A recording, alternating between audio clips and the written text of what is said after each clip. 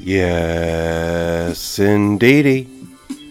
Welcome to the Up for Life podcast. I'm your host, B. Getz, and this is episode number 36, coming at you live and direct from the Vibe Junkie Studios in Oakland, California. And I've been waiting 2 years to enter the 36th chamber. And here we are. So grateful you're tuning in.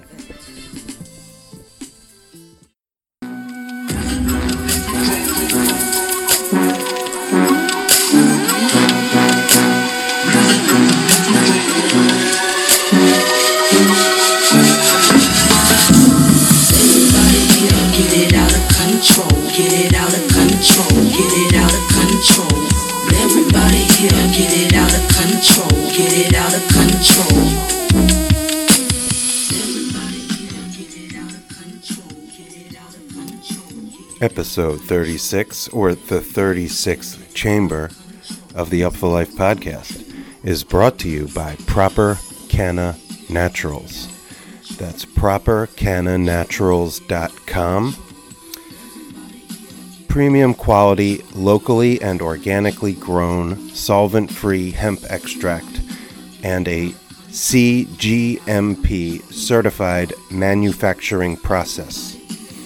Colorado's finest full-spectrum and THC-free hemp products. It's made with 100% USDA-certified organic grown hemp extract, non-psychoactive, that means it does not intoxicate nor inebriate, whole plant industrial hemp solvent-free, third-party lab tested for potency, quality, and efficiency. ProperCannanaturals.com. That's ProperCannanaturals.com. Shout out Justin Brothers and the team. Proper Canna Naturals. Topical products, edible tinctures, and even things for the pets. Check them out, ProperCannanaturals.com, Fort Collins, Colorado. Also want to shout out our good friends at Urban Music, The Healing of the Nations, a fresh new online magazine that seeks to explore the storied history between the worlds of sound art, spirituality, and raised vibration. Celebrating the people, the songs, and the stories behind the music, marijuana, and movements. urbanmusic.com. Herb and Music, The Healing of the Nations. We're going to let it ride out with Murillo's Missy Elliott Flip, and then I will take off on the 36th chamber on the Up for Life podcast.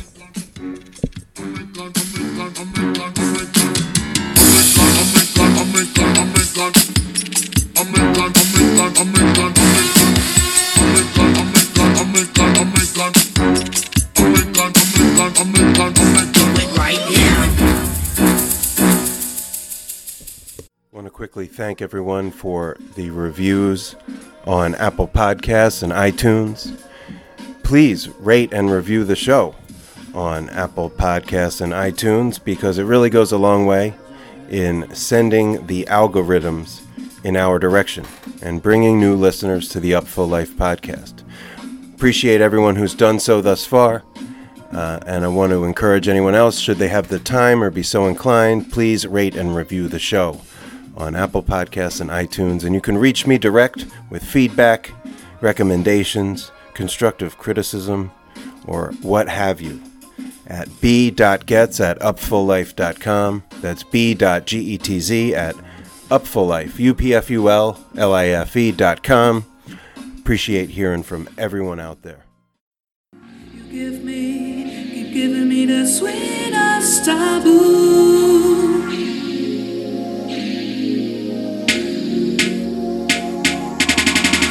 Keep giving me the sweetest taboo. So good for me. There's a quiet storm, and I never felt like this before. There's a quiet storm, that is you. Yes, indeedy. We're back on the Up for Life podcast, and wanted to just let everyone know that these last few months have been so empowering and inspiring to produce this show and have these conversations and dialogues and narratives, communiques with the Kim Dawsons and Chris Littlefields, Dave from Dopey Podcast, etc. Tough topics, tough times. Look out the window. Babylon is burning. It's just beyond words. And this podcast is not really going to touch on the violence or intense hatred and division. We will, as a matter of fact, on the next episode, we're going to get right into all that. But on this one, we are going to talk to two individuals who have uniquely Black American stories to tell. And we're also going to be celebrating Black Rock City and Burning Man. And the front end of this episode is certainly going to focus on the pilgrimage to the Black Rock Desert in Nevada that we are missing, just like everything else. And we put things into perspective. Burning Man is a very privileged experience. It's certainly very white, and that's something that many people are aiming to change and evolve. And we're going to get into that and keep with our theme of having the discussions about race and just what we're living through as a culture, and also how it pertains to our music and festival diasporas.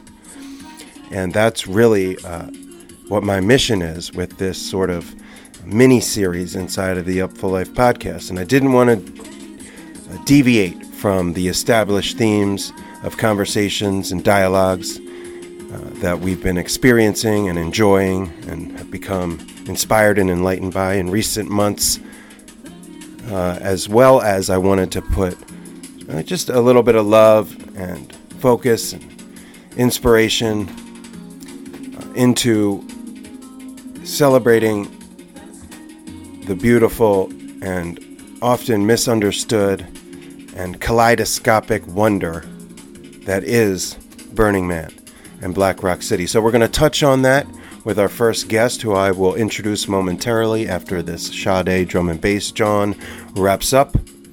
And we're going to love on Burning Man a little bit and talk about an interesting development movement that's been taking place over the past few years. You know it's funky. Another Molly remix. You know it's funky, funky, funky. You know it's funky. Another Molly remix. My first mistake was I wanted too much time. I had to have him morning, noon, and night. If I would have known then the things that I know now, I might not have lost the time I complain about. Don't waste your time fighting life.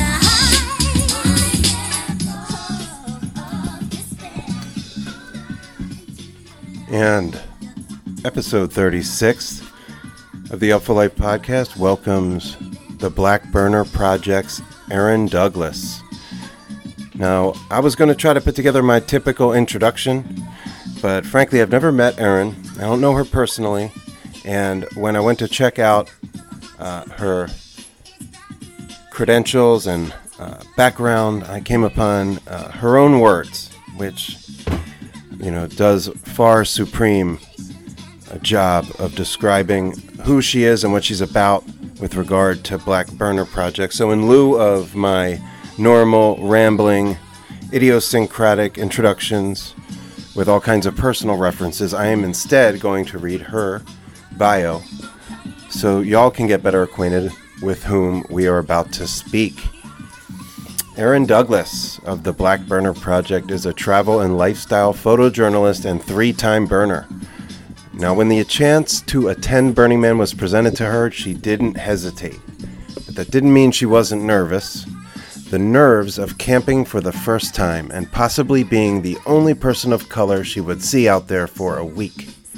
Although she met other people of color, Erin saw the desperate need to document other burners of color and share their stories to create a space where the misconception that Burning Man was just for, quote, white hippies, unquote, could be squashed. She wanted a place where people of color could be seen because you definitely couldn't find inspiration on the internet. Erin hoped her images would inspire other people to give Burning Man a shot, give truth to what Burning Man was really about, a platform with a wealth of easy information for people to access, traveling art shows, for the talented artists that go to Burning Man, experiences, and community. You can check out blackburnerproject.com. Something that I was very inspired by some time ago was her open letter, Dear White Burners. You can find that on the website blackburnerproject.com. Dear White Burners, trying to explain what it is like being black in America to the extent where you truly understand is like trying to explain Burning Man to a non-burner, realizing no matter how detailed you get, they'll never get it, but even harder. The difference is, someone can always go to Burning Man, but you can never step into my brown skin for the true experience. In fact, you'd probably never want to. This type of experience you most likely could not handle. And that's from Erin Douglas of the Black Burner Project. She is our guest on the 36th chamber of the Up for Life podcast. I'm your host, B. Getz, and that was the Marley Marl remix of En Vogue's Hold On. Hello. Hi, Erin. Hi, how are you? I'm good. This is Brian with the Up for Life podcast. Hi, Brian. Nice to meet you. Likewise, I want to thank you for making some time this morning, or morning for me. I know it's busy times, and I'm really grateful for the opportunity to speak with you today. Sure. Just for our listeners who are maybe less familiar with you or your story, first, where am I speaking to you from, and maybe a little bit about yourself that you're comfortable sharing? Yeah, so I'm on the East Coast in Maryland right now. I am a travel photographer and travel and lifestyle photographer, and have been to Burning Man for this three years in a row from 2017, and this would have been my 4th year. Gotcha. Right on. Yeah, I really was interested in the Black Burner Project when I was made aware of it before last year's Burning Man, and really impressed and moved by the work and the conversations and the dialogue and the awareness that you're bringing to light. I wanted to just thank you. You made a post in early June, really kind of floored me. It was in the aftermath of the murder of George Floyd, where you asked sort of rhetorically to the community, what have you done this week to better understand our pain in this system that has held Black people down for so long? Have you pledged to continue this work for the weeks, months, and years going forward? Have you asked yourself why you've been okay with this system for so long, and why? And I have to tell you that that really impacted me in a profound way. I'm not a person of color, but very tuned into the culture and contributions that Black people have made across the board. And I've really dedicated my own work as a journalist to responding to what you asked specifically. So I just wanted you to know that in addition to this conversation has really propelled me into some areas that are uncomfortable but necessary, and certainly awakening and inspiring. So thank you for, just opening that dialogue at a time when I know it was so difficult to. Yeah, and thank you for being receptive and for being open to, listening and hearing and reading and, I guess stepping within to reevaluate some things within yourself. And that's kind of what's needed by everyone, is just the openness to, or willingness to kind of step back and truly listen, and then be willing to not put it on everyone else and to take ownership of like what you can do. You know, what small to big things you can do, and I think a little bit of work, going forward every day, or incorporating that into your life, it will make it grand. Indeed, and really doing the work in our own lives and the conversations in our families and friendships and our day-to-day, interactions is really what I'm learning the most from, and I also find the most difficult because those are really intense personal relationships you have with your parents or siblings or whatever, and it puts to test your conviction, and Right. and that's what I've been learning through this, and part of the reason I wanted to speak with you, hear directly from you as in terms of your intention. But maybe we could just touch on a little bit of your background in terms of Burning Man, because I read the interview you did with the Burning Man org, and it was really just kind of struck by the sort of randomness of you arriving on the playa. So as little or as much you want to tell about, how you ended up with that first ticket to Burning Man, and maybe your snap judgments or initial impressions of your virgin year on the playa. Yeah, so I learned about Burning Man through a really close friend of mine who went for the first time, and I don't remember her. I remember her telling me about it, but I don't remember her really, hankering down and really overly hammering it into my head that I had to go. But she shared enough where I knew it was something special, but I also knew it was different. And so, but nothing really kind of sparked anything in me to take some initiative to go. I knew that she would be going for as long as she would, was able to going forward. And then in 2017, her and her husband gifted me, or fiance at the time, gifted me a ticket and for my birthday, and I said, okay. I don't see myself having, you know, declined it. I know, her gifts are always thoughtful and intentional and have meaning behind it, even if I don't know why she was giving it to me. So I trusted her. She gave me little ability to say no because, she had a tent for me and a blow-up bed for me and a bike for me, and I just need to get my flight and get my food and things, and even covered my camp dues. So she pretty much left it. It's hard to say no, and so that's why I went. I really don't think I would have put in the initiative to look for a ticket and all that just because she said she really wanted me to go. I might have tried a little, but it might not have been that year. And I don't remember. I know I did a little bit of research, but I probably didn't do enough. I just trusted her and what she told me I needed to do to prepare. I was very aware that it wasn't diverse, so I was a little bit nervous about that, and I wasn't sure about the elements, like the heat and the cold. I hate being cold. So I was nervous just about how I was going to feel. And it was, even though I am a traveler and I travel often solo, it was something about what Burning Man seemed to be that I just wasn't sure about. And it wasn't until I was able to talk to another person of color that kind of gave me some relief. And I recognized those feelings, but they were new. As a solo traveler, I've often been the only person of color or black woman that I see that my entire trip sometimes. So that wasn't new to me.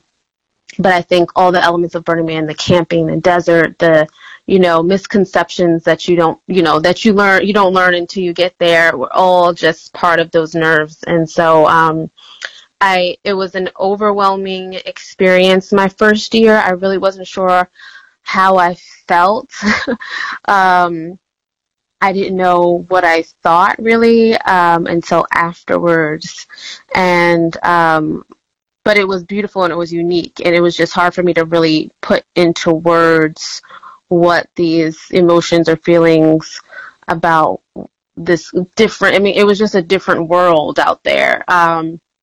And so I wasn't sure if I was going to go back, but I knew at least part of me was sure that if I had gone back, I would, do this differently and do that differently. And also some months in, when the idea for the project came about, that was kind of another reason, that I said, if all these things come together, I'll go back and do the project. Right on. That's, it's interesting to hear that you didn't really study or research it in advance, nor did I. And I also trusted some dear friends who, just basically said, this place is for you. And it took me a long time to get there. I was 35 in 2013 when I finally made it to the playa. And I've been going to festivals all over the place, since the late 90s. And I would agree, it is another world, and it really cracks you open. And I was reading your interview where you talked about your first year. You didn't really surrender to the flow. You didn't do a whole lot of solo exploring, and more or less trusted in the group. And then I didn't know that you kind of were thinking of the Black Burner project so soon after merely your first year. So you basically set an intention that said, if the stars align and I can make it back to the playa, like, I'm going to do something with this idea. How did you bring that to fruition? Now you're going for another year, and you realize, there's a lot more you want to do with it. How did you take it from, your mind's eye actually out there to Black Rock? It was honestly really different. I give it all to Burning Man to give me the courage. It was something about, this idea and this feeling within that just really wouldn't leave me alone. But I knew that I wanted it to be bigger than just photos I posted on my website and my Instagram. I just really didn't know what. And so I figured I have to submit a proposal if that's the case. And if I get a ticket, those things align, then I'll go. I really didn't have a plan otherwise. And so, going out there and waving down people and telling them what I was doing, and, I was just running around looking for people to take photos of. It wasn't as hard. My first year, it was a lot more people of color that I noticed than my second year than I noticed my first year. And even coming back from that second year, which was the first year of the project, I had no clue what, the images, if I was going to be happy with them. I really didn't know if I was going to do anything. But I had set it up where, if things worked out, meaning the content was good and stuff, that I, was good to be able to share it and post it or use it in ways that were far beyond my personal website. And then, but the idea really just came from recognizing those feelings I had prior to going, recognizing the feeling I had when I finally talked to a person who looked like me, and how easy that was, but then also how hard that was to even find someone. And then after my first year and just posting photos, not necessarily of people of color, but me being the person of color that someone could reach out to and ask questions to, all these people were asking me questions and just telling me that they, hadn't gone to Burning Man simply because they didn't think people looked like them there, or they didn't think we were, welcome there. So it was all the same. So it was kind of just like this feeling of like, I don't even know what I experienced. I just know it was something special, and it's kind of upsetting that people are missing out on it because they don't think that it's a space for them, and there's nothing out there making them feel like it is. And so that first year was just kind of like a trial and error, and it got received really well. And then going into the second year, which was 2019 of the project, I went in the same way, went into going to Burning Man the same way when it came to photographing. I knew that I had gotten some support and people knew about it, but I really didn't expect the number of the amount of attention and how much people knew about it, and the I guess how much it meant to people. I wasn't expecting that, so I really didn't have to go and search for people. People came to my camp every day looking for me, and those became my subjects. And so pretty much all the photos are taken in the same spot because I didn't even get a chance to kind of go out and explore and find people as much as the first year. And I continued the idea of the word of mouth kind of marketing when it came to the group photo, and realized pretty quickly that it was going to be significantly larger. I still wasn't expecting the group photo to be as large as it was the second year, but it was obvious because people were approaching me about it, not knowing who I was, approaching me and telling me I had to go to this group photo on Friday that they had heard about. And, so it was I have no clue how it went from the first year to the second one in terms of how many people it touched, but it was a significant difference in my experience as someone who was curating it all and capturing everything, and someone who created it. It was just such a different different energy that I had to expel and use every day, and it was beautiful. It was a lot and overwhelming, but it was beautiful. So I hope that answered the question. Oh, and how? Yeah, definitely. Thank you for, the detailed explanation. And, I only know it from Instagram and sort of word of mouth. So it was just interesting to hear how it came to fruition from your idea. And yeah, I can remember in between 2018 and 2019 and the run up to last year, it was just kind of exchanged in a lot of ways. One of the flippant remarks people like to say when they deride Burning Man is it's the whitest shit ever. And it's a true story, and it's an accurate depiction. But I think that there was such just joy and inspiration and excitement behind the fact that people of color were not only coming to the playa, but, celebrating themselves there and announcing that, this is for us and we're inviting our people.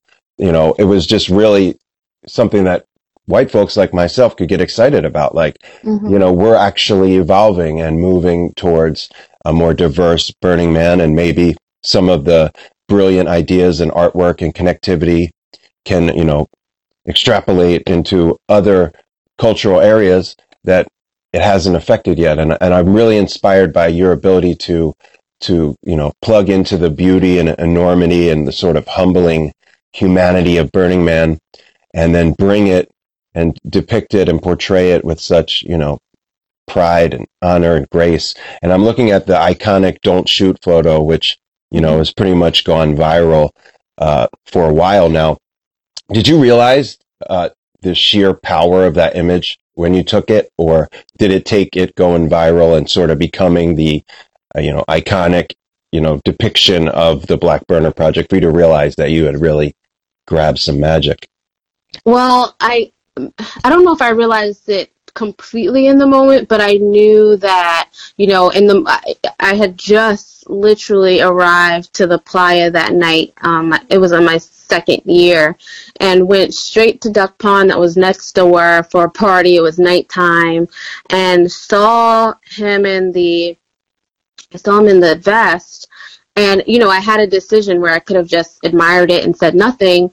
I didn't have my camera, so I just told him that I wanted to take a photo of him in the vest, and he told me to write down his address and a time on his jeans, and so I did, and he showed up the next day, and I just thought it was like such a significant piece that he created, especially because he used the symbol of the man.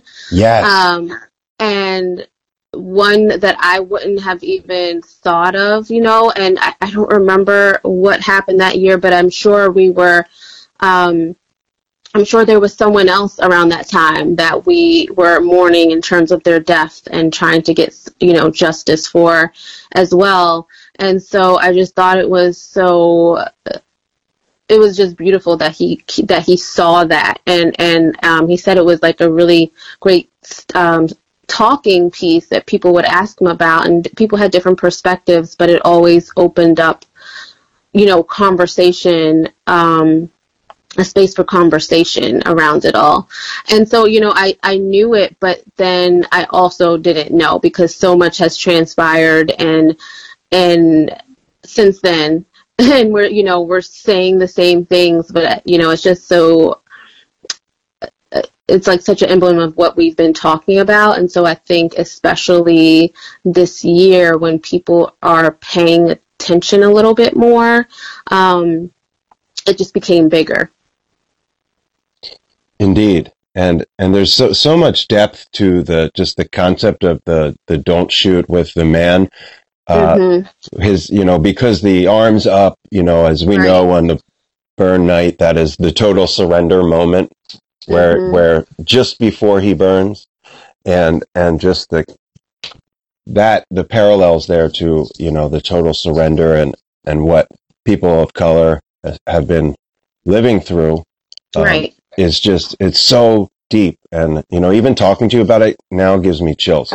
And I just wanted to just again say thank you and honor that it's art, it's culture, it is conversation, it is pain, and it's also inspiration, hope, all in this image. And I think it's just a real testament to whatever vision you had, even if it was sort of a random thought that you wanted to do this project, to have it evolve into something that so salient in this moment in time is just amazing. So I am always interested in just hearing about these type of endeavors, not just with Burning Man, but in the arts community and music communities. So we hear you for sure, and see what you're doing, and in some capacity, whatever's appropriate, whatever feels right. I want to be a part of it. I'm not Black, but I am a burner, and I certainly believe in what we're working towards here. And this brings me to kind of a harder question that I wanted to ask you, which is, were we to have a Burning Man in 2020, where do you see the Black Burner Project's role now that the conversation is no longer, in the back burner, to say it is in the forefront of all of our lives? I mean, I woke up before we spoke. I've been reading the news about Wisconsin and Jacob Blake. Obviously, there's been a ton of talk about Breonna Taylor and George Floyd. And I mean, I went to a march here in Oakland. I was just looking at this painting of all the faces of all the people of color who have been murdered in recent years, and it was like 40. And I, my heart aches, and I cannot pretend to imagine what it feels like to wake up as a person of color in this country. But I do want to hear, how, in essence, the Black Burner Project may have, what role you would have taken, or what voice you would have used in this moment of time. And is there a role for white folks who want to be allies to be a part of the Black Burner Project moving forward? I mean, for sure. I think, I think it's significant that everything happened this year, because it's not just about, Burning Man being canceled, but everything that happened prior, Sure. and that kind of goes along with it, because if everything else happened, but Burning Man was still on, it just wouldn't be the same. And so I think, even me writing that piece wouldn't have happened, obviously, if the murder of George Floyd didn't happen. And so it's a really significant time for the community, this community that's so large and so vast, and so,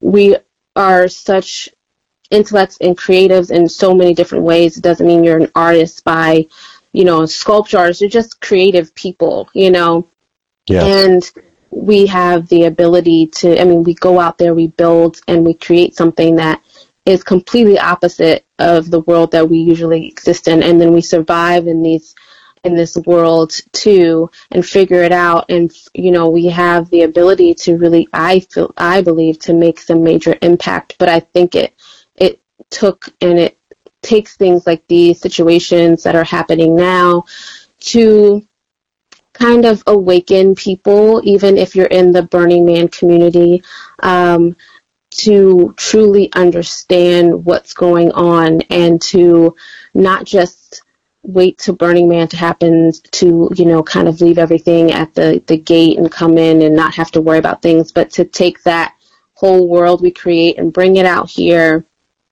and to how do you do that better in the default world. And I think doing that better is understanding what your community, all people in your community, have to go through on a day-to-day, and how you can support that. And if that means you recognizing that you haven't been an ally, and you haven't been supportive, and you haven't been empathetic and understanding of what, Black and brown people go through, that means, taking on the work. And I think if you can take on the immense work and challenges that Burning Man, that you face when going to Burning Man, then you can do it. You can do it in regular life. And so I hope that, the project, has and will continue to kind of be that space that makes people aware of the stories of Black and brown and BIPOC people, and challenges the community to start doing better, the community and including the organization. And hopefully the organization will recognize the work, and knowing that it needs to do better in terms of who's in leadership, who's and that they're supporting the community. And so, I'm still trying to figure out, where to take the project, because it's evolved, a lot since, the idea of it in the first year, and especially over the past few months. Yeah. And so I definitely want to make sure I'm doing it right, and I'm being, if I'm going to be somewhat of a voice, that I'm doing things clearly and making sure I'm making the right impact, and speaking up for the people who are in the community to make sure that they're feeling a difference, and that we're holding fire to the organization to put action behind words. And I think they're slowly doing that. But I think it took us speaking out for them to really, really understand, that they needed to do better. So I hope to continue to do that, and to be able to create more than just a group photo out there, and to bring more awareness to our culture and to people, and to just make it a space where people feel comfortable to reach out to us and to anyone, and to collaborate to make sure that we're all doing what we need to do to be welcoming. It's one thing to say Burning Man is a welcoming space as someone who's not a person of color, just because you feel it, versus truly understanding what someone is feeling on the outside looking in when they're not a person of color. That's it right there. Yeah. In terms of, I didn't mean to jump in on you, but that is, you nailed it with the, it's different, and we can't, radically inclusive doesn't mean the same thing to everybody. Right. And it's I get it, because it's so different, and you're speaking from your heart because you know how you are out there. So it's easy to just say it's for everyone. It is welcoming. And I'm like, yes, but why is it that so many people aren't coming because of one specific thing? Um, so the idea is to listen and to recognize the feelings, and it doesn't mean that it's not welcoming in a different way than what we normally feel, but you have to get them there, and you have to do things that are going to encourage a more diverse demographic to get out there and create access. And it's a lot of work, but it's very simple too. So I'm hoping that, things just like the stories and awareness and other creative projects that I have ideas for will really make a difference in driving diversity there, and challenging, the community who are not people of color to do work too every day. Yeah, every day, exactly. And I appreciate you pointing it out and saying that. And I do have a couple questions left, but I know we only have a couple minutes, so I'm just going to finish with this one. You had mentioned about the stories of, helping people tell their stories. Were you actually doing that in real time on your, Stories from the Dust Instagram series? The Black Burner Project had really been, your voice, your images, and beautiful and salient and certainly inspirational and educational, but you've given other persons of color the opportunity and the microphone, if you will, to tell their stories from the dust, which I've, caught up on a couple and will continue to view them. Just curious how that came about. And to finish up our conversation, what have you learned from the experiences of other persons of color through your Stories from the Dust series, or just your project in general? Well, I mean, I initially would just, everyone who I took a photo of, I would contact after and interview them so that I could have some context to the person and the photo that I could share. And I've had a few, photo exhibits, and I usually also blow up some of their quotes, which always just gives new perspectives to people who are looking at it. So I always love to people are just, I just love to know the story behind the person I'm taking a photo of. And then when it came to COVID, I just was, thinking of something different to do, and decided to start doing IG Lives. And I'm not, usually in front of the camera, so it was a challenge for me to convince myself. But, I thought it's another step to hopefully, sharing more stories, changing the perspectives of people who haven't been, and, being able to talk to more people outside of who I have taken photographs to just open the door to more information. And I think a lot of apprehension has to do with, one, awareness, but also just being misinformed. Like the internet, even with the white hippies or the white people in the Black and platforms are still not really horrible depictions of what Burning Man is. And so what Burning Man is on the internet is so far from Yes. what we are experiencing. And then on top of that, there's no, Black stories being told anywhere. Black or other people of color. So, I just decided to reach out to people and see if they'd be open to doing IG Lives, and decided to make that a weekly thing. And it's been great. I love talking to people about their experience. It always usually could last longer than an hour. Everyone has something different to say. And it's truly, based off of the messages and the comments, it's truly been, eye-opening to people when it comes to, one, gathering just basic information about surviving and preparing, but just understanding the different reasons people go, recognizing that each person has their own personality and into different things. So it's not for one type of person.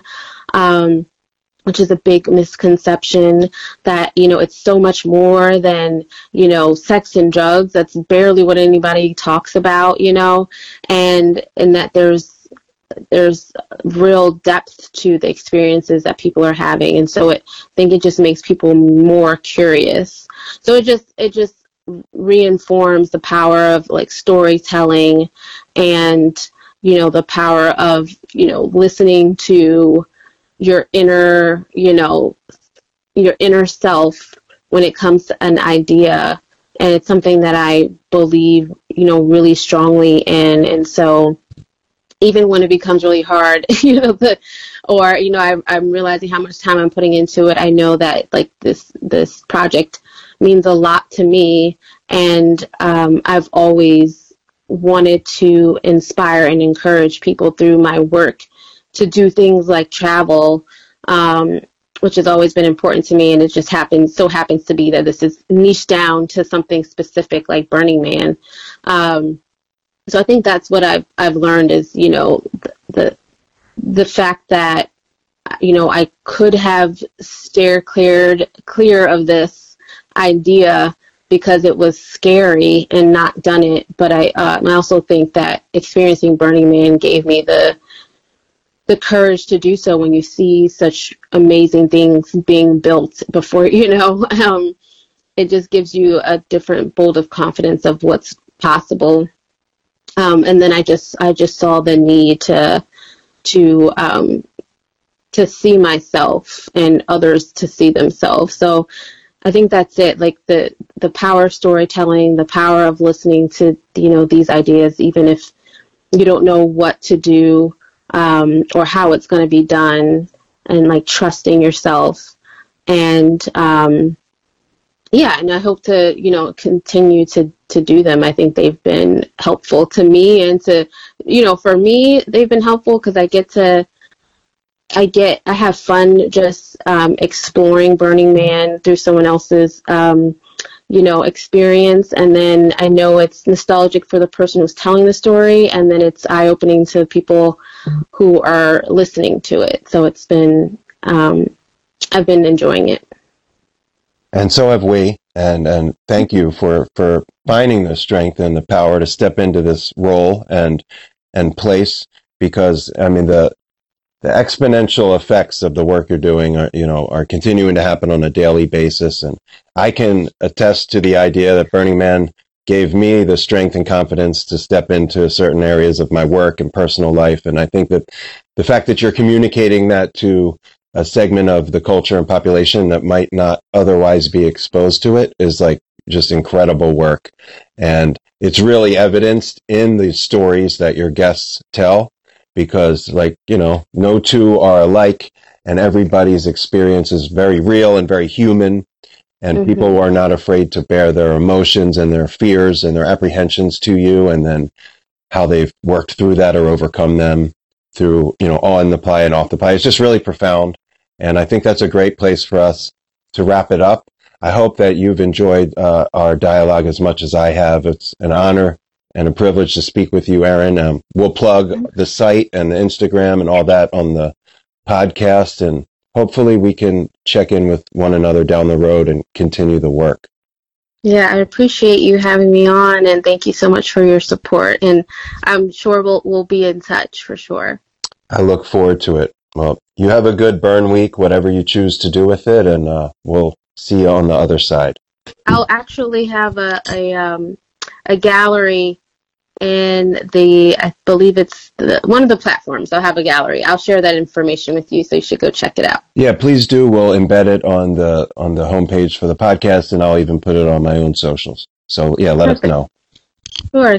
Thank you. All right. Thank you, Erin. Bye-bye. Where do you go when you lose your mind? Where do you go when you close your eyes? Where do you go when you lose your mind? Where do you go when you close your eyes?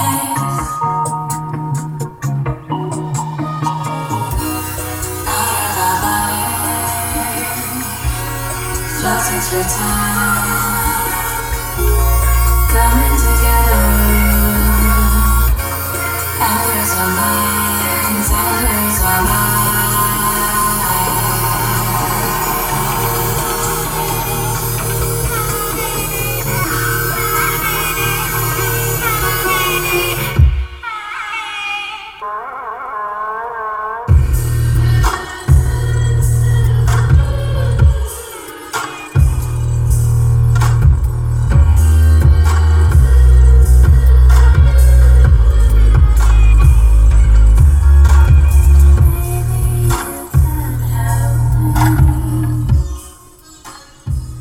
And we're back. Upful Life Podcast wants to offer a deep bow of gratitude and large up to Ms. Erin Douglas of the Black Burner Project. Fascinating, thought-provoking conversation with the travel photographer and three-time burner. You can check her out on Instagram, Black Burner Project, also the Black Burner Project website, and of course she has a great interview, print interview with burningman.org, so you can Google that as well. And we look forward to hearing more from Ms. Douglas and her Black Burner Project. And on a somber note, I wanted to just say a prayer and be heard for Mr. James Orrock, great thinker, trusted, valued, beloved member of several Burning Man camps and communities, as well as Festival Nation, if you will, or Planet for that matter. Just a beloved writer, thinker, hardcore search team that's been mobilized and doing good work, but he's yet to be turned up. The authorities, officials in the area are calling off their part of the search, but his friends and family, headed up by our dear friend AJ, they're still looking for him. So sending love to James Orrock, the Kiwi, wherever you are, my brother. You're loved, and we look forward to finding you.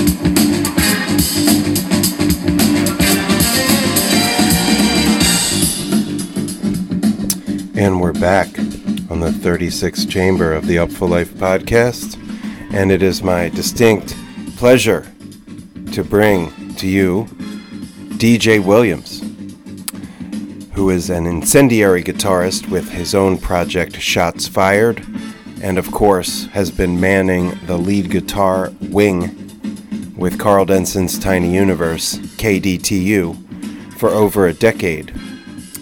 And I've known DJ for some time and consider him a friend, and I've been a big fan of his musical contributions across the board for a long time as well. Now I've interviewed him for Live for Live Music, and we intend to do a proper sit-down in person for a lengthy career-spanning conversation down the road whenever it's safe to do so. But in the meantime, I really wanted to catch up with him for his perspective on current events and the social and racial and cultural climate this summer, 2020. I checked in with him some weeks ago, middle or end of June, in the aftermath of the murder of George Floyd, and the country was literally ablaze and angry and demonstrating in the streets. And that has continued for the most part through this long, hot summer. And now California is on fire in a different way. But people are still angry. They're still marching. Just today, in the aftermath of the Jacob Blake shooting in Wisconsin, the NBA and Major League Baseball teams are boycotting or striking, if you will, because they've had it up to here. And it is with that backdrop and that energy that I am producing this show today, towards the end of August. And DJ's words from mid-June are only more salient, more potent, more applicable today as they were just a few short weeks ago. Now, I really trust DJ to lay it all out there, and he did. He really reached deep into his personal memories and broke down his experience as a Black American from the stage, as a youth, traveling around, falling into the different music scenes in Richmond, Virginia, and then a whole lot of what he's experienced and was just willing to share.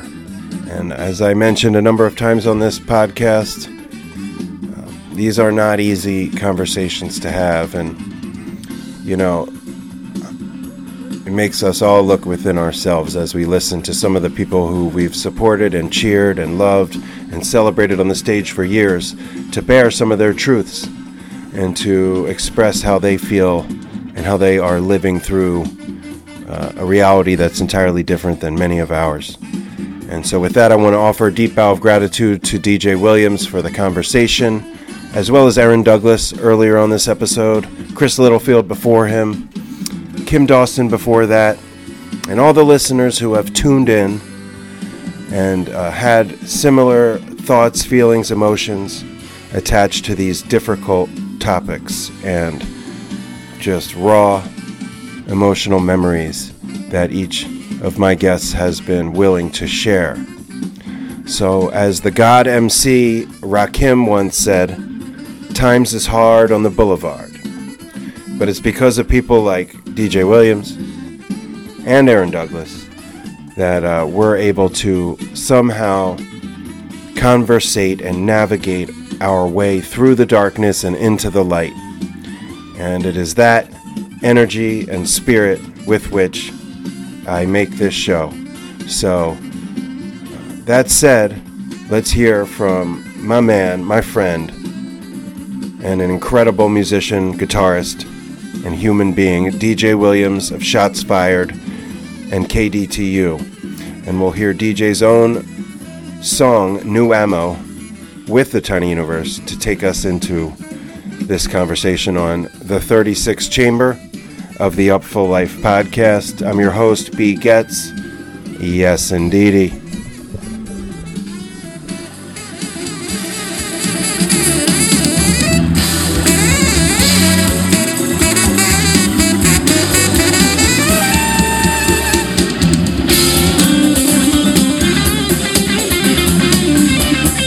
Talk to him, DJ.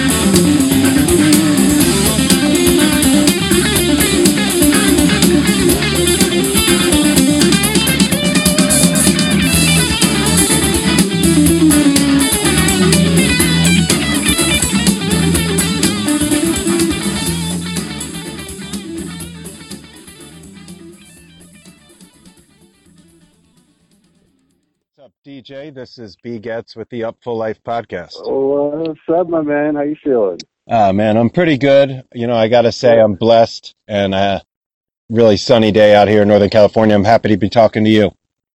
Yeah, man. Always great to hear from you, man. I love catching up with you. Likewise, man. And I gotta say, of course, I've been a fan of yours as an artist and a musician over a decade now. I was kind of doing the math before. And Man, dude, appreciate that. yeah, and proud to call you friend for at least more than half that time. And, you know, we got Sure. a lot of history, and of course, I want to talk about your career, and hopefully in the future we'll sit down in person like we've planned, and really do the whole career thing. But crazy times right now, and I just wanted to reach out to people I know in the music community and just hear some people's stories, their realities, because there's a lot to be learned and gleaned in this moment in history. So thank you for making the time. Yeah, man, it's a very interesting time that we're living in, so it's always really nice to kind of bounce new ideas off of other people and trying to get other people's input just as we're kind of getting to the term that we've heard a lot, the new normal, you know? Yeah, that is a term that's bouncing around a lot. There's a lot of new terms, and we'll definitely like touch on just what the hell's happening. But one of the things I'm really stoked about is you just put out some really sweet new music. It's on Color Red. Yeah. Let's talk, because I've been a fan of Shots Fired since you started dropping stuff, 3-4 years ago. But you've really found your groove. What is the newest release about? Who's on it? So the newest release, we recorded it in Denver, and I've gotten to befriend a lot of really great musicians in that scene. That's just constantly been like on the upward draft right now, I guess I could say, in the music world, in the jam world. And it's just like, so this Shots Fired, I originally started in LA. I moved to Denver about 2.5 years ago, and it's been really great to kind of transition the band from California to Colorado. So I've been working with Dan Africano, who plays with Ghostlight. Used to play with John Brown's Body back in the days. Great bass player. Neil Evans, the Forever Neil Evans, not the still alive Neil Evans, did drums for me on a couple tracks. Kawan Turner played drums on it.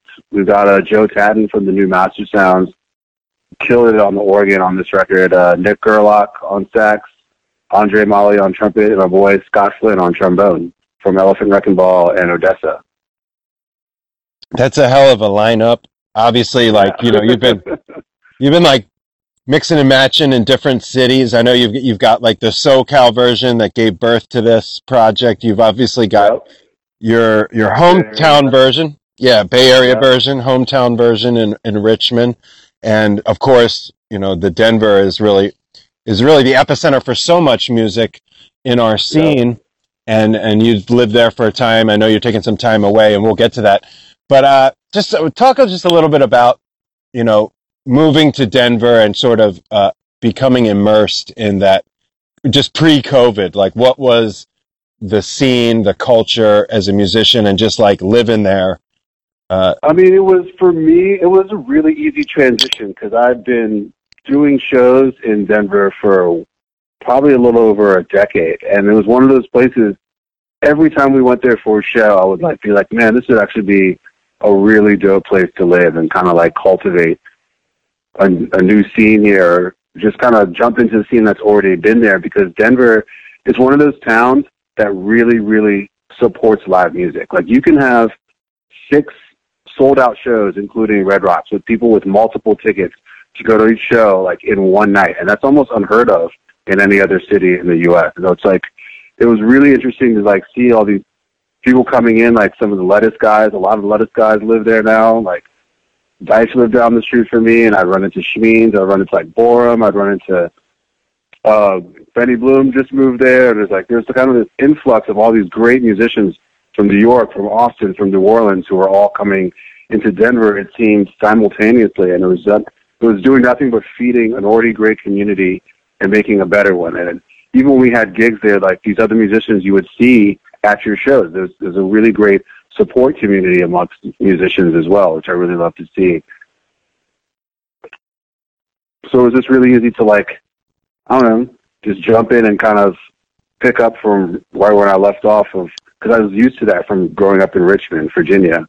It was just that kind of same kind of community, so it just felt right. Did you notice that had any kind of impact moving there and immersing yourself like that on your writing, on your playing? Did you notice like maybe you were more prolific because of your surroundings? Yeah, that's definitely with anywhere though. Like anywhere where I'm surrounded by like-minded musicians, especially musicians that kind of give you that with open arms mentality, it definitely comes out in the writing, and it also almost makes our job a lot easier. Yeah, I've just noticed whether, a lot of the cats you mentioned that moved there, and of course Eddie Roberts, who was here in the Bay for a long time, Yep. is major in Denver, and everybody together there is just creating, producing such, high art, and you're a big part of that. So I just kind of wanted to take a moment before we get into more serious topics to just give you an opportunity to tell people where can they hear, the D.J.WILLIAMS stuff, the Shots Fired. Where's the best place to get the newest shit? So right now we're pretty much on all the streaming platforms, and kind of wanted to get away from that model of dropping a record and almost kind of giving everyone too much to eat, because I really wanted each song to be given a right amount of attention that I thought it deserved. So we had this idea of putting out one track a month until the record comes out. So that's why I call this record The Samurai, The Cowboy, The Seductress, The Villain. So I wrote these songs towards these characters, and each song is supposed to kind of paint a picture of who these characters are. So last month we put out The Samurai, and the Samurai song was called Iron Fist, and it was kind of like this kind of fight movie, kind of soundtracky. The whole thing's kind of a cinematic vibe. And the one that we put out this month, Sunset Trails, is the track for The Cowboy. And then next month we're going to put out the track for The Seductress. And then in August we're going to put out the track for The Villain and also release the rest of the record on Color Red. Word. Yeah, man. Yeah. I love that idea of the rollout. I really love the imagery that came like Mike Tallman stuff for that first Iron Fist track. He crushed it. Really money, and your thing and Color Red's a nice fit, so I'm stoked that's happening, and we'll definitely be sure to play some of that music on this podcast. Awesome. and let folks, and I'll try to get some on Live for Live Music. I know they've been real supportive already, so for sure. We definitely want to make sure that people get an opportunity to hear the music, because the music comes from the struggle, whether it's relative to what's happening right now or your whole life, or any artist's life. And I talked about that with Mike's wife in an interview earlier, with just how in the music is the struggle, and having lived it, there's just a tangible sort of factor or quotient, I should say intangible quotient, that's just in there. And a lot of people of color, are in essence like being scrubbed from the music and from the culture. And therefore, like, we get watered down versions of music that black people basically invented. And for sure, I'm trying to get people of color in my network on the show, and just in general, to give them an opportunity, not to lecture anyone, but to just talk about their Black American experience, how it comes out in their music, and how can we learn, because, Jam Cruise, Jazz Fest, a lot of the stuff we do, is mostly white audiences. And a lot of times it's white folks on stage, but it's almost always music rooted in black culture. Black music is American history. So black culture is American history. Absolutely, man. And this has been a reckoning for a lot of people, and this isn't a conversation that's easy to have. So I want to say before we get into it that I appreciate you being willing to take it there. And I'm learning, man. I'm not in a place where I could say I'm free of inherent biases or anything like that. So I'm doing this as much for myself and for my own process as for other people to hear just your story, and then like how we can be allies, and just by understanding and listening and talking about it. So you mentioned you're back in Richmond, and I am. How did you end up back in Virginia? I understand it was relative to the music industry shutdown, right? So in the beginning of everything kind of shutting down, it was like mid-March, I was still in downtown Denver, and I had a place there, and I pretty much was just living off savings, and I got denied the regular unemployment. I got a couple grant checks, and I got some funding from some artist grants from the state of Colorado, which I didn't even know existed, but I thought was beautiful when I did my research and found out about it. But other than that, it was just, I was living out of my means and really needed to make a hard choice of giving up my place and coming back to my hometown of Richmond, where the cost of living is pretty much half of what it is to be in Colorado. and I decided to just go ahead and do it because like Denver's not going anywhere, and I can always go back. My stuff is still there, and I'm lucky that I was actually able to have this decision or this chance to come back to my hometown, and it's always open arms here for me. So it was an easy decision to make. And you have an amazing music community back there in RVA that's going to just, when it's time. Yep, and an amazing lady as well, too. Yeah, that too, and that's a big part of it. Partnership is huge in these times. Yeah, it was pretty much a straight shot. We made 2 stops, stopped in Kansas City, and a stop in Charleston, West Virginia, and then just pretty much trucked it 1,500 miles in like 2.5 days. Right on. Well, I'm glad that you're back there in the bosom of people that love you, with a good woman and good friends, and your family, of course. Man. Talk to the folks a little bit about what was it like growing up in, obviously Virginia has a very troubling history with racism and Confederacy. Oh, for sure, man. I got here in 1988. I was like 7 years old when I moved to Virginia. But I'm going to back up a little bit more because my entry coming back into the States as a Black American was a lot different than some of my peers were, because I was born in Jersey and then immediately moved to Monrovia, Liberia, where my mother is from, and my father is from Sierra Leone, which is a town called Freetown in Sierra Leone, and they're both bordering countries on the west coast of Africa. And my father was in the diamond business, so he traveled a lot, and I was actually afforded the pleasure of being able to travel a lot of the world because of his job. So when I was a baby, until I was like 4 or 5, we were living in Africa, and then I moved to London, and my older sister was born in Germany, so I actually did a stint in Hamburg, Germany for a while. But my mother wanted us to start school in London, so I started school in London up until about the 2nd or 3rd grade, and then we decided to come back to the States, and that's when my parents decided on Virginia. I don't know why, but there's a conversation there that I wasn't privy to, but that's where they decided. And it was a really rough transition because in my mind as a 7-year-old, it was like, oh, we're going to this place where I just think, well, the cowboy movies are from, and like we're going to the deep South, and why the hell are we going here? But never really questioned it because my parents were generally smart, educated people, so you kind of just trust their knowledge. So I got here, and I immediately realized that I didn't have the same background as a lot of other Black Americans did. So I ended up having to learn to put on different masks. And that's because it's almost like I was too educated for the white kids, but I was also not Black enough for the Black kids. So it was always this like juggling game of where do I fit in this place, Virginia, as this kid who's been probably more exposed to a lot of the world than like a lot of my peers have. So I kind of approached it in this way of wearing different masks, and I still do it to this day, like depending on what situation I'm in. And I have a funny story. Like I remember, like my first day of school, we had to get up in front of the class and talk about what we did over the summer. And I was like, got up and I was like, oh, we went on safari and like we did this thing, and I was in London and I saw this like beer garden in Germany. It was awesome.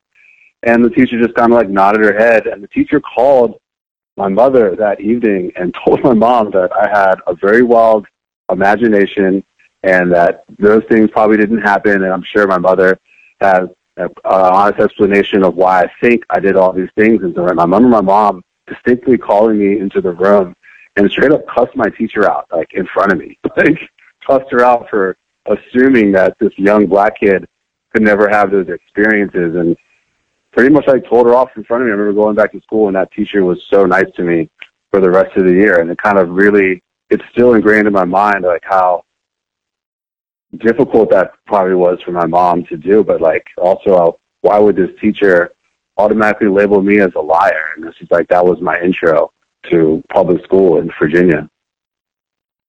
Damn. Wow. And then, you just like, you arrive and you're this, in essence, like a worldly young man. And this is in the 80s, and I have some like teacher who's probably never left Virginia her whole life, right, calling me a liar. Yeah. And like, did you find yourself, were you able to sort of find your groove in the black community as a kid, or were you? I've always been a very adaptive person, even as a kid. And I had to learn things really quickly, but eventually I found my way. And when did you start really like diving into music, and what was some of the music that spoke to you, to your personal experience?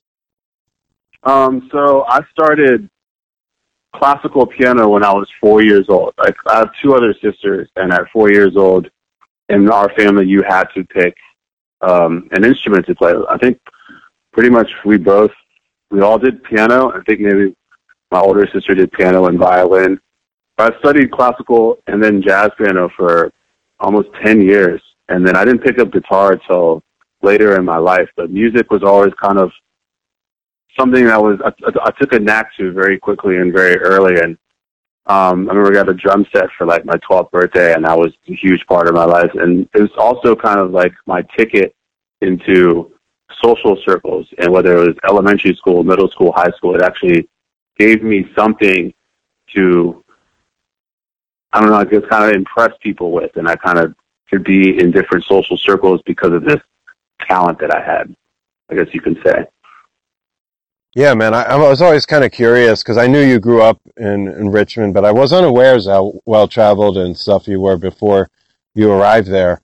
And I noticed like, with regard to like our scene, as I mentioned earlier, it's a really white scene, and because of the trickle down and maybe the lack of culturing the next generation, like not everybody really knows that the roots of a lot of the music that, you know, people see on jam crews and people see, you know, on the festival circuit, whatever, is versions of black music. So being that you are in our scene and you know, vibrant contributor and artist in the culture, which, you know, I write about and host this show about and such, I'm curious, like, did you immediately sort of gravitate to sort of this improvisational jazz funk jam scene, or was there ever a period of time where you were, you know, hanging out in another scene or making music in a scene that wasn't this one? Because I mean, I would even put DJ Williams Project, which is really the first thing I ever heard from you,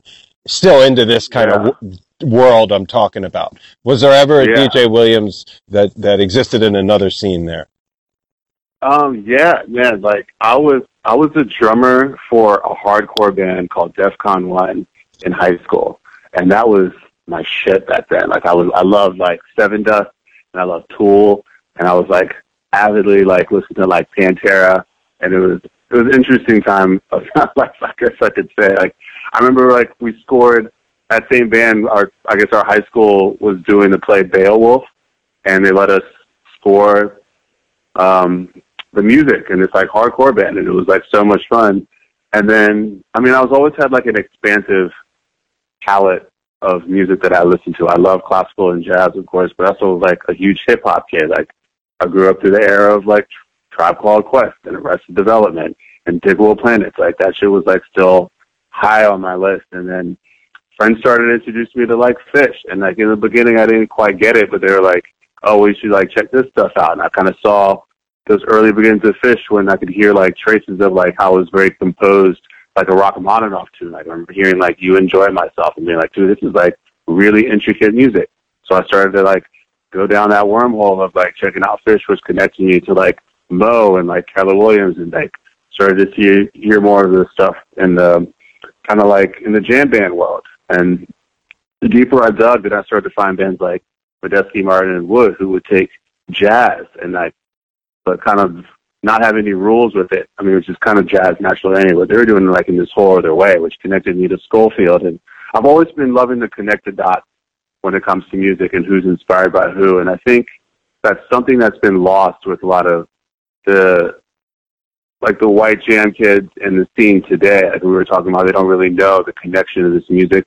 And I think it's not just in the jam scene, there's like a lot of younger musicians don't excitedly as I used to kind of connect the dots. Like I remember laying a bunch of records out and reading all the liner notes and seeing like, oh, this is the drummer from this record, and they also jumped on this thing who also produced this record, and like that excited me, and that was kind of think what's lost with not having liner notes on Spotify, like, and iTunes. I always wonder why they never did that, which kind of upsets me because there's all these people who don't get credit, but it's also kind of the fans that have seen how we're all connected, you know?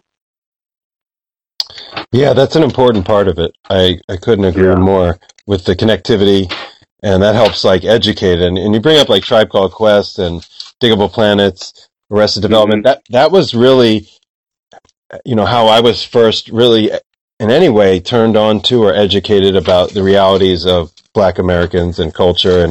And I even found my way into the jazz world and the funk world through hip hop samples. So it's interesting how music can teach and how it just, in essence, it exposes people like you and me to just other realities that maybe we wouldn't be tuned to otherwise. And that made me like dive all the way into Black culture and music, and it's how I, grow so fond of Carl Denson's Tiny Universe, because in this world, because I grew up seeing the Dead. I love the Dead. They're still my favorite band, and I've seen Fish, a lot. That said, Yeah, like you're big Jamiroquai fan too, aren't you? I love Jamiroquai. Oh, yeah, of course. But it was in 2000 when I saw Carl. I had seen the Grey Boys before that, but I saw the Tiny Universe at Jazz Fest a few times, and I'd already become pretty hardcore into D'Angelo, and it was like in this world of really white bread funk that I loved. Yeah. This was a really Black band playing Black music unapologetically. Jam enough to satiate like the hippie kids, but it's really, really, really Black music. And then when you stepped into the role with them is how I really got tuned into who you are as a player and a person, and of course a friend. I'm curious because this is a weird one, but what's it like to get up at the Jam Cruises or the High Sierra festivals, these exceedingly white audiences with not necessarily understanding the heritage or the connect the dots that we mentioned, and you get up there and you're performing, like I said, unapologetically Black music. Just take me through that, if you wouldn't mind, because it's got to be a little bit of a disconnect there, and like how you navigate through that, because you never know it from the performance. Yeah, and in all honesty, there's no disconnect for me at all. Like, I get up and perform music in front of anybody, and I'm there with one purpose, is to do what I do to the best of my ability and to play as the best version of me and convey this emotion to whoever is in front of me. And I'm not going to say that I don't see color. I obviously see color, but that's not what's on my mind at that time at all. Word. Yeah. I mean, I've always kind of wondered that, just because, it was obvious to me that, Yeah. just in general. I would say that I notice it more when I'm not playing. If I'm in the crowd in a sea of white people who are watching something else, I might give it a little bit more thought. But when I'm on stage, it's completely not on my mind at all. Well, I mean, you wouldn't think so by looking, but I've often asked myself, because I've seen the Tiny Universe so many times in so many of those environments. Yeah. And, I'm a white guy. It's not like I can make any judgments here. I'm just like every other white person in the audience. I just, I try to have an appreciation. That's why we're talking about this stuff, for where it came from. Like, we listened to that Mos Def song from back in the day, Rock and Roll, where he's just letting you know, like, it all comes from Black culture. And I just think you're such an important member of our community, and you contribute so much to different projects and stuff that I wanted to give an opportunity for you to tell, like, your story in that regard, and how it affects you. And it sounds like it really doesn't affect you. Do you have instances? If anything, it's a beautiful thing to see, like, the power of what we do, bringing people of all walks of life together. It's almost the complete opposite of the craziness that's going on today. And it kind of has been like that even during the civil rights movement in the 60s. Like, you could still go to a jazz club in Harlem or something, and there would be like beatniks on white people and Black people, like, they're in a smoky room, because that's the power of what we do. It brings people together, and for that moment, for that 90 minutes, for that 2-hour show, no one's thinking about the color of anybody's skin, and that's the power. That just shows the power behind what we have and what we have as musicians. It does, man, and It's a gift. It's a true gift. it is a gift, and it's a gift that you're able to exist in essence above the madness or outside of it, and just connect with the performance and the power of the music, and leave, the bullshit behind. But then that makes me want to ask you kind of another hard question. If the fact that our audience is collectively would probably say a statement like, I don't see color, I don't notice, it's music, I just love to groove. In light of everything that's happening now, like with the awakening and people struggling to come to terms with how deeply rooted the racism and everywhere is, should our music scene be a sanctuary away from that, where we can just lose ourselves in the music and not necessarily get dragged down with that dark, evil energy? Or is it incumbent upon us do we got to unpack our fucking suitcases too, because it's reckoning time? Sanctuary or talk about it? I think it's a place for both, and I think it should come down to the individual. I mean, that's the beauty about being an American, is that we get to choose, right? Of course. Yeah, so I think if you're more comfortable just having this space to let go and not want to do anything, by all means do it. But if you want to use this thing as a platform to really try to bring some things out, and by all means do that too. I think it should be broken down to just one or the other, because it's going to be different for everybody on the individual level. Definitely. It's a conversation you hear on a lot of levels. Like the other day, Kunj made a post about how he's seeing a lot of musicians being told, hey, shut up and sing. I saw that, right? Yeah. And so that's kind of, in essence, if we're just going to say, you know what, fuck the bullshit, let's jam, that's cool. But, to me, that just feels like we've been doing that a long time. I've been doing that a long time. I've been looking the other way. I've been reaping the benefits, building my whole sense of self, from fashion to music to fucking if how anything, I think. People should know that all this music has come from this suffering and all this.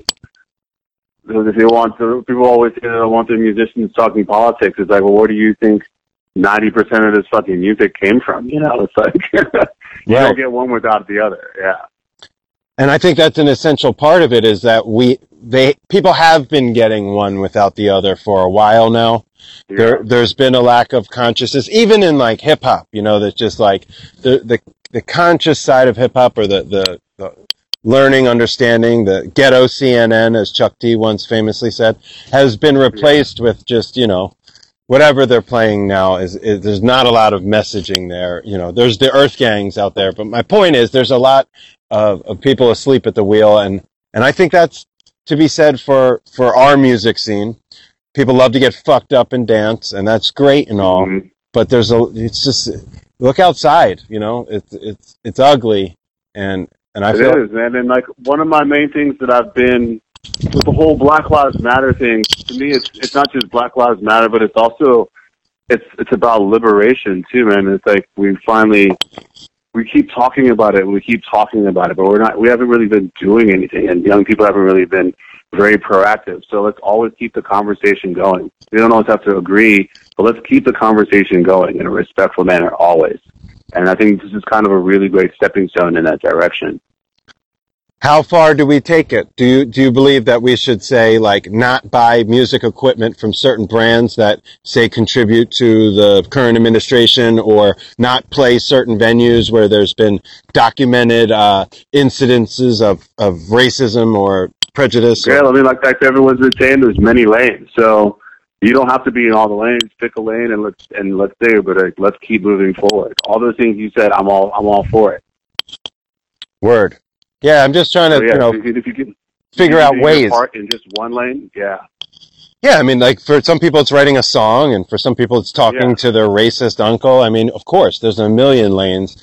I guess, and I don't want to be, like I said, I have my own reckoning to do. Just because I love hip-hop and black music and can talk to you about D'Angelo for 7 hours doesn't mean that, I don't have inherently taught and learned biases myself. And the only way that I'm unpacking them and understanding them is by like confronting them. And the only way I'm doing that is by like really walking right into the Mack truck. So that's why I'm asking hard questions. That's why I'm talking to people of color in my network, because I don't have the answers, and it's not up to you to tell us what to do. I just want to hear your stories and your truths, because I'm tired of people looking the other way, myself included. Well, this is definitely a great path to moving forward, man. Like just having open conversations like these and letting other people in on it and spreading it as far as wide we can, and just being heard, you know? It's like that's all that we ever want, is just to be heard. Yeah, and that's what I'm honored and privileged to have a platform where people might be able to hear you and others. And it's not patronizing. Like, I was going to have you, we've tried to do this podcast before all this stuff. So it's not like I'm having you on just because of that. But no, of course. I am also realizing that, hey, like, I could sit down and break down another live album, or we could talk about some shit that really matters, you know? And and right now is the time to talk about that shit. Yeah, exactly. And I'll finish it up because I mentioned D'Angelo, and, you know, it's like, when I was locked up is when Black Messiah came out, and so I didn't get to really listen to it till after the initial release, and then I had, you know, a tough time kind of cracking it for a while. But over time, now I love it, you know. But the other day, like when I say the other day, maybe a month ago, after the George Floyd murder, while shit was really getting... What was it, like 2011? 2015 is when it came out. Yes, right, yeah. But he came back in 2011 on the Mary J. Blige tour, correct. But the album dropped in 2015, and I just didn't get to hear it until, you know, close to a year after it came out. The point being is, like, I have a real emotional relationship, obviously, with D'Angelo, as do you. We talked about that, and I think we'll talk about it in depth that's the next podcast. Yeah, and I hear a lot of that. I hear that in just about anything you do, but especially his mother and my mother are like brunch buddies too, man. It's kind of funny. Oh, that's classic, man. Yeah, when we do the in-person, like, full breakdown, we talk about your journey and your misadventure overseas and all that. We'll do like a solid 15, 20 minutes about D'Angelo on that podcast. Cool. But I just wanted to say the charade. This time, this month, the song, The Charade, because that's really what prompted him to finally put out the album, and, you know, Ferguson and everything. And I just wanted to say that was a chance to talk. Yes, it's brought me to tears. Like, I liked the song already a lot, but this month it digs so deep. So yeah, go back to it sometime. And I know you listen to it anyway, but the shit is I'm actually going to do it as soon as we're done with this. Word. Because I really want to dig deep into the lyrics again too. Yeah, man, and we'll definitely get into some D'Angelo down the road when we have this podcast in person, and we can hear about your whole career and all the hardcore bands from back in the day and everything that got you up through here. But I am really, honestly, just so grateful that you were open to talking about this shit and telling people about your life and I appreciate you thinking of me and having me on here to have a voice on your show. I really appreciate it. Yeah, man. Well, we'll do it again. In the meantime, put on the charade and, you know, hug your fam, and please keep us posted. All the music, you know what I mean? You know, I'm always, man. You know, your manager, Benji, is always up, you know, hey, check this out. He keeps me posted on what you're doing. And man. We'll always be supporting, you know, whether it's with Shots Fired, Tiny Universe, whatever you're doing. Oh, yeah. All right, man.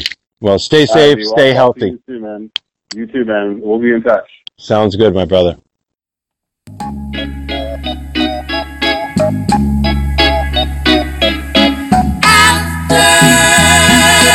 After comes tears. After comes tears.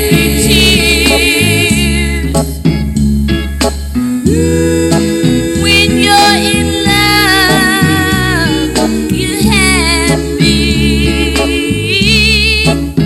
Oh, and when you're in arms, you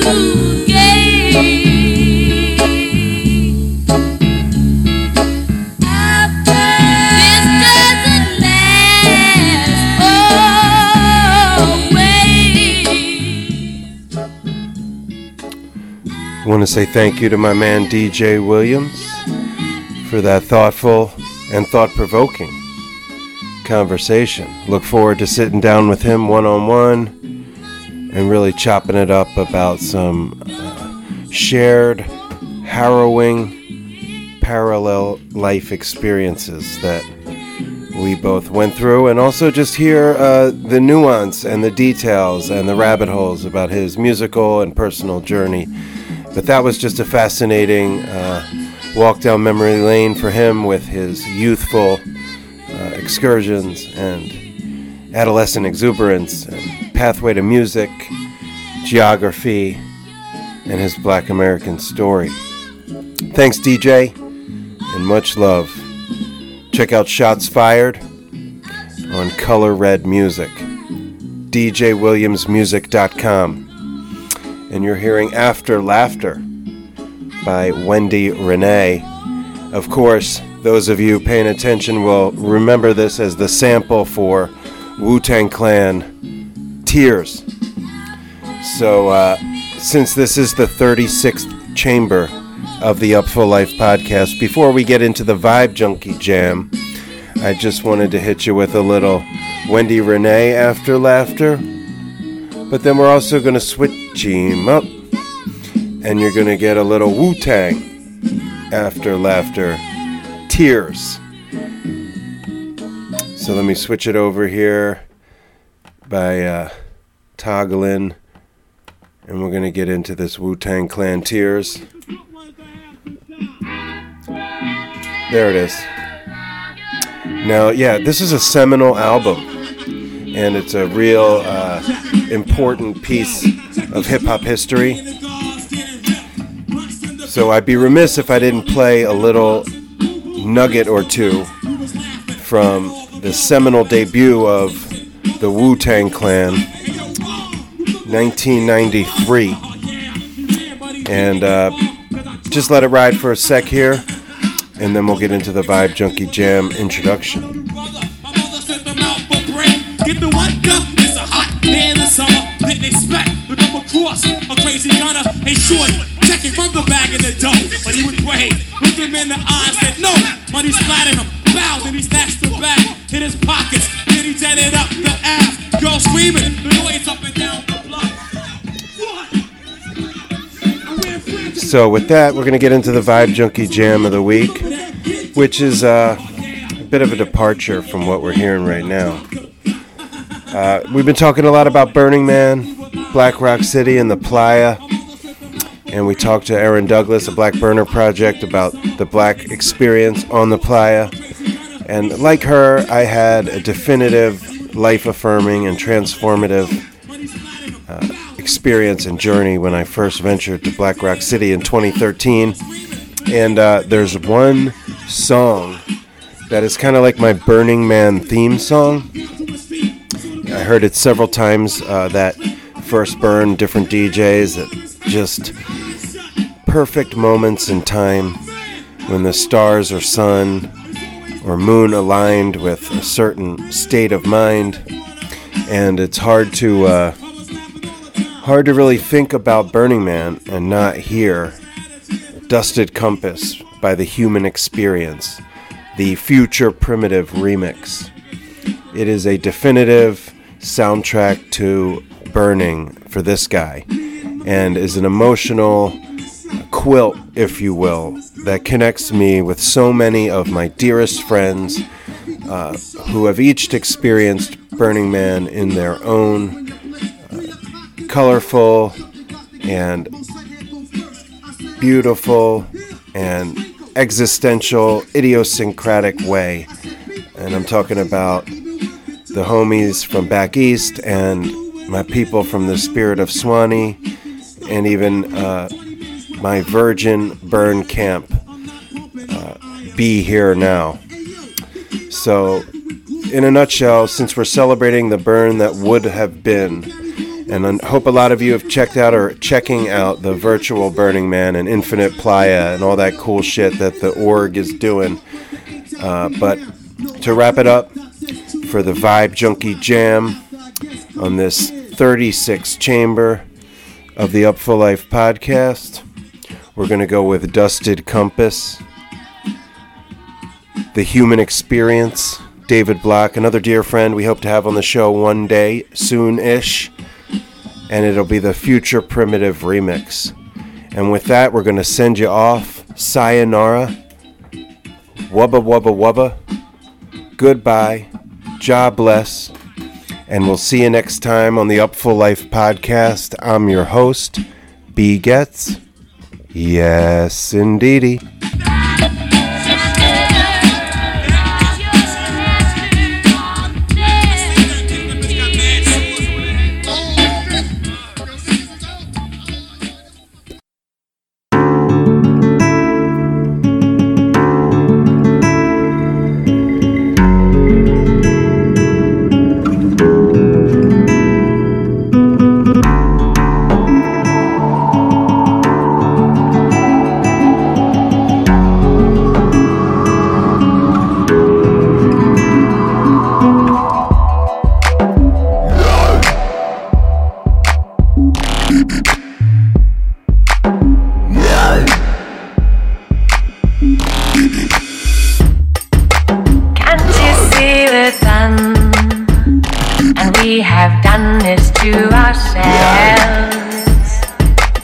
Can you feel a bonfire?